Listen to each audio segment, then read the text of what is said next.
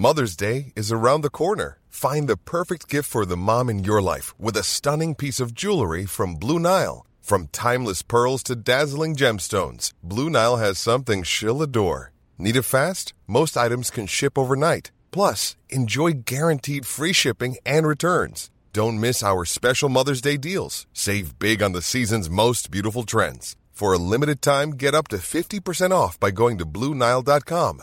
That's BlueNile.com. Many of us have those stubborn pounds that seem impossible to lose, no matter how good we eat or how hard we work out. My solution is PlushCare. PlushCare is a leading telehealth provider with doctors who are there for you day and night to partner with you in your weight loss journey. They can prescribe FDA-approved weight loss medications like Wegovy and Zepbound for those who qualify.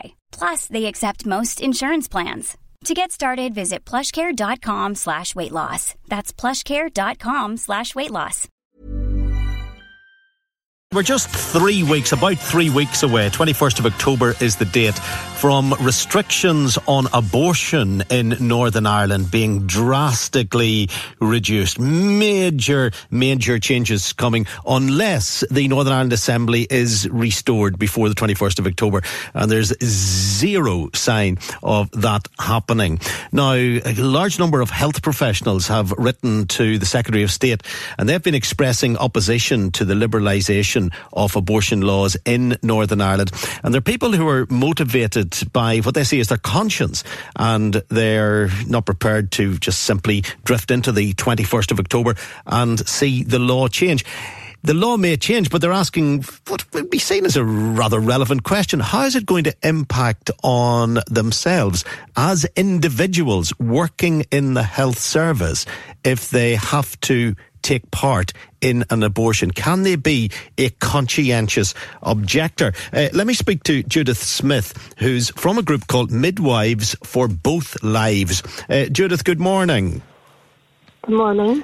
Judith, the law is about to change and you are a midwife. What are your concerns?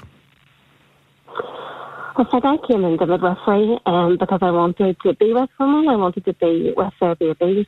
And this change in the law, what it's asking us to do is to treat one baby as the most important and the most precious thing in the world, and then the next baby just to treat it as clinical waste. I know that sounds harsh, but that is what midwives are being asked to do with this change in the law. I've come into midwifery to promote health and to promote life. And that's what I'm advocating for the life of these unborn babies. So you're a midwife and you're on duty, and a woman arrives and an abortion is going to be what she's requesting. What is procedure? Can you say, sorry, I'm stepping off the team here? Or do you have a duty to carry out what she's entitled to? At the minute, we have been given no guidance as to what will happen in a few weeks' time and where as midwives we do stand. And this is a question that we've been asking the RCM, and we've written an open letter, which currently from this morning, even just from 24 hours, has over 100 midwives from Northern Ireland on it. And we're asking to hear what is the plan in 3 weeks' time. Where do we stand as midwives? The NMC have some guidance on it, but because the law in Northern Ireland has been different to date, we are very unsure in 3 weeks' time what will happen when we go to our place of work, and if we're met with a scenario where we stand in that, and that is clarity that we need to have. And as a group of midwives, we are keen to be a part of that and to push for conscientious objection and to be able to practice that way. And do you think many people will object on a conscience level? Do you think there will be significant numbers, or will it just be look around the group and see who's prepared to go and do the job that needs to be done? Well, my hope as a midwifery profession is that we get behind these unborn babies and these women and support them in these situations and to be a voice for that baby. So my hope is that there will be, that as a midwifery profession, we are continuing to care, just continuing on with the job that we have been doing, and that is caring for those unborn babies.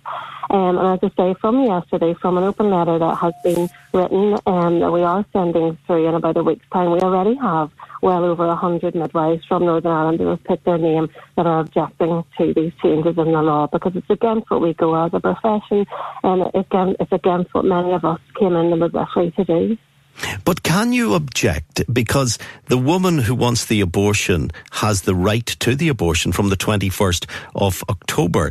It would be a little like a nurse objecting to a terrorist coming in who's been injured by his own bomb, and because you don't agree with his politics, the nurse says, no, I'm not treating him. Nurses can't do that. They've got to treat the patient who's there in front of them, and you may find yourself in a position where the patient is a woman who has the right to an abortion, wants an abortion, expects an abortion, and it's your duty to deliver or be part of the team delivering the abortion.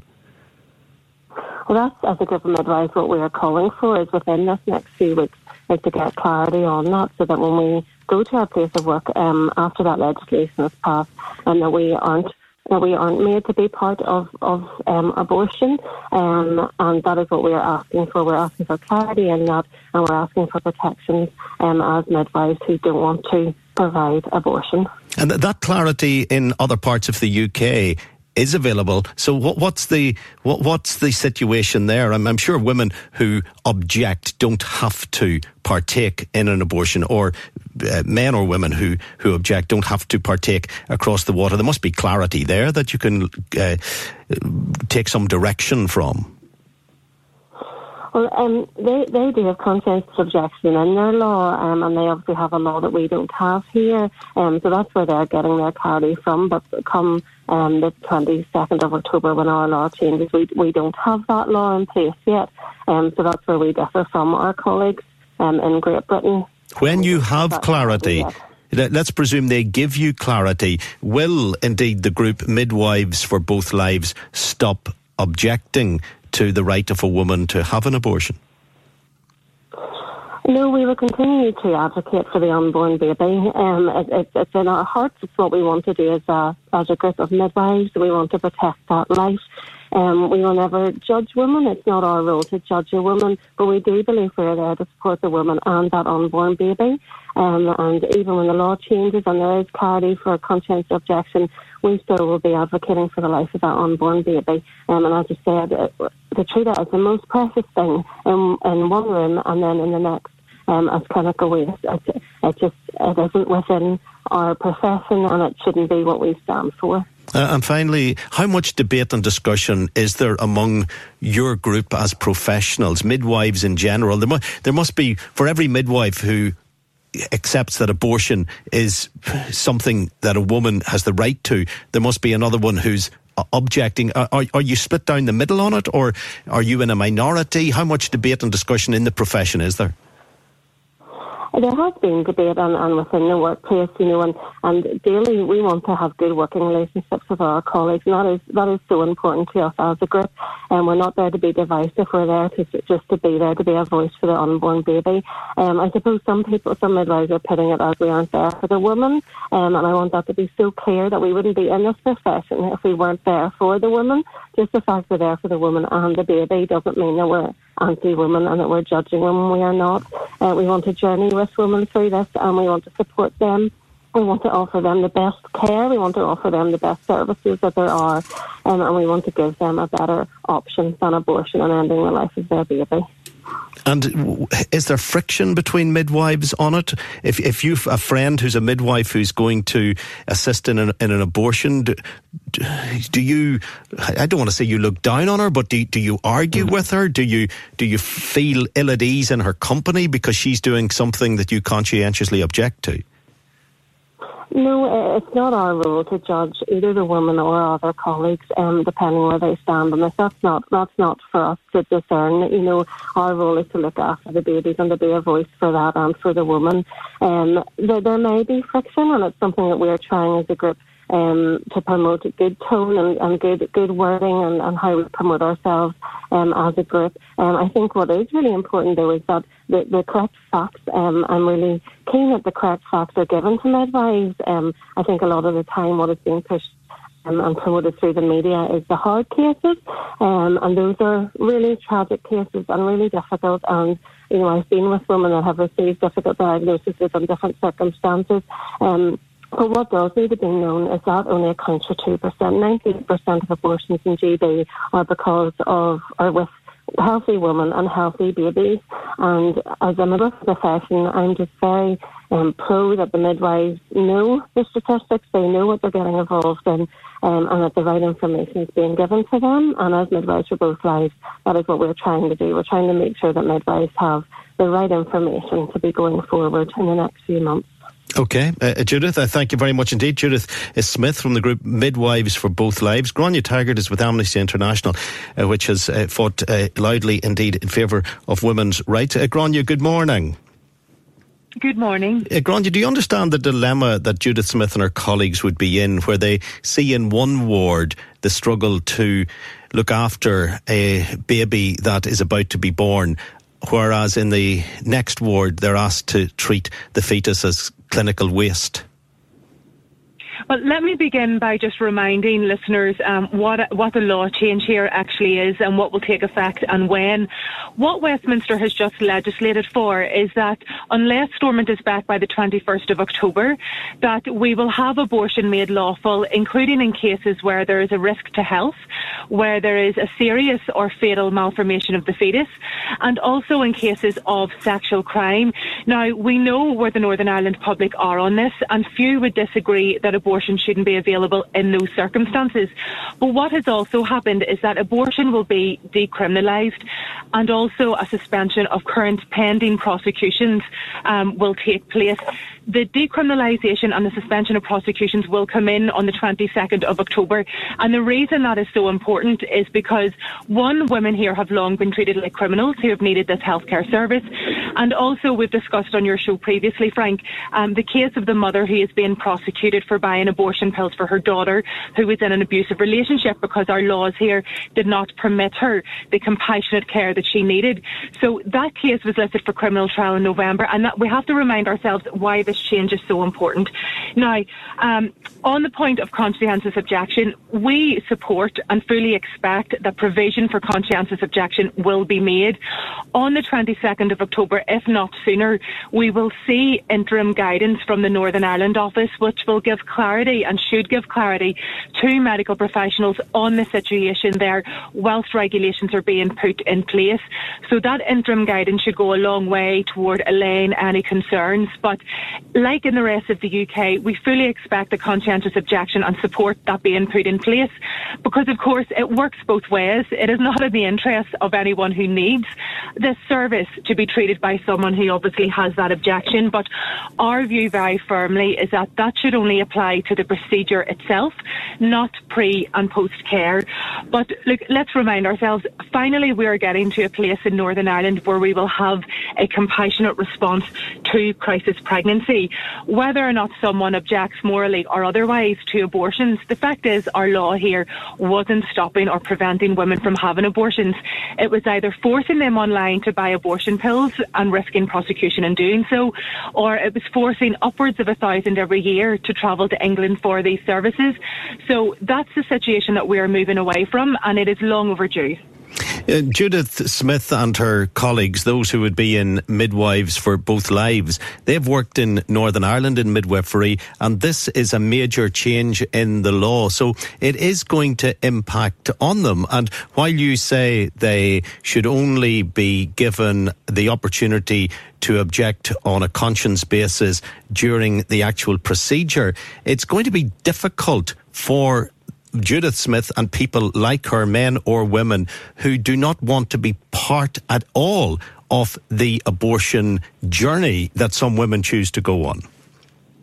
Well, I think it would be very concerning, and certainly the Supreme Court have been clear on this, that a conscientious objection should only apply to the procedure itself, because how terrible would it be then for a woman who, bearing in mind that no one takes this decision lightly, after the procedure has been carried out, to be treated differently to other people on that ward. What women in these circumstances need is compassion, and they need care.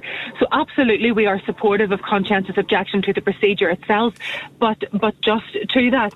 Now, we have to also, I think, remember here that the Royal College of Midwives, and indeed some of the other Royal Colleges, have already been very clear and are on the record of saying that they are pushing for conscientious objection.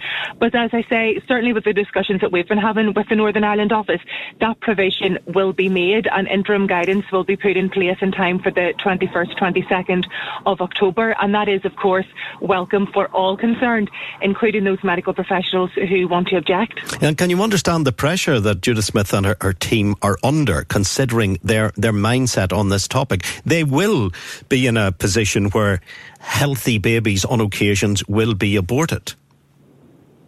Well, terminations will be made lawful, as we've just said, in cases where there is a risk, obviously, to the woman's health, also in cases where there's a serious or fatal malformation of the fetus, and again in cases of sexual crime. So there are very few who disagree to abortion being lawful in those circumstances.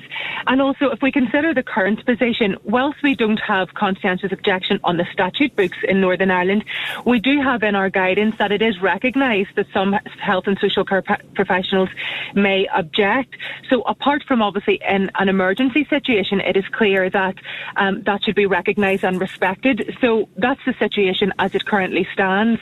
And given the conscientious objection will be protected, what we are moving into is a new service, a new regime where this service will be offered in the circumstances we have described, and women will be treated compassionately, but also those medical professionals will have their views respected.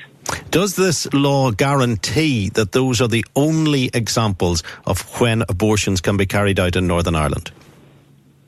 I mean, the regulations that will come in will, if you like, give effect to the law that has just been passed, obviously at Westminster. And the deadline for that that's just been legislated for is the 31st of March. So what we have just described there are the circumstances that Westminster has legislated for. OK, Gráinne Taggart and Judith Smith, thank you. Always an emotive topic whenever it comes up for discussion.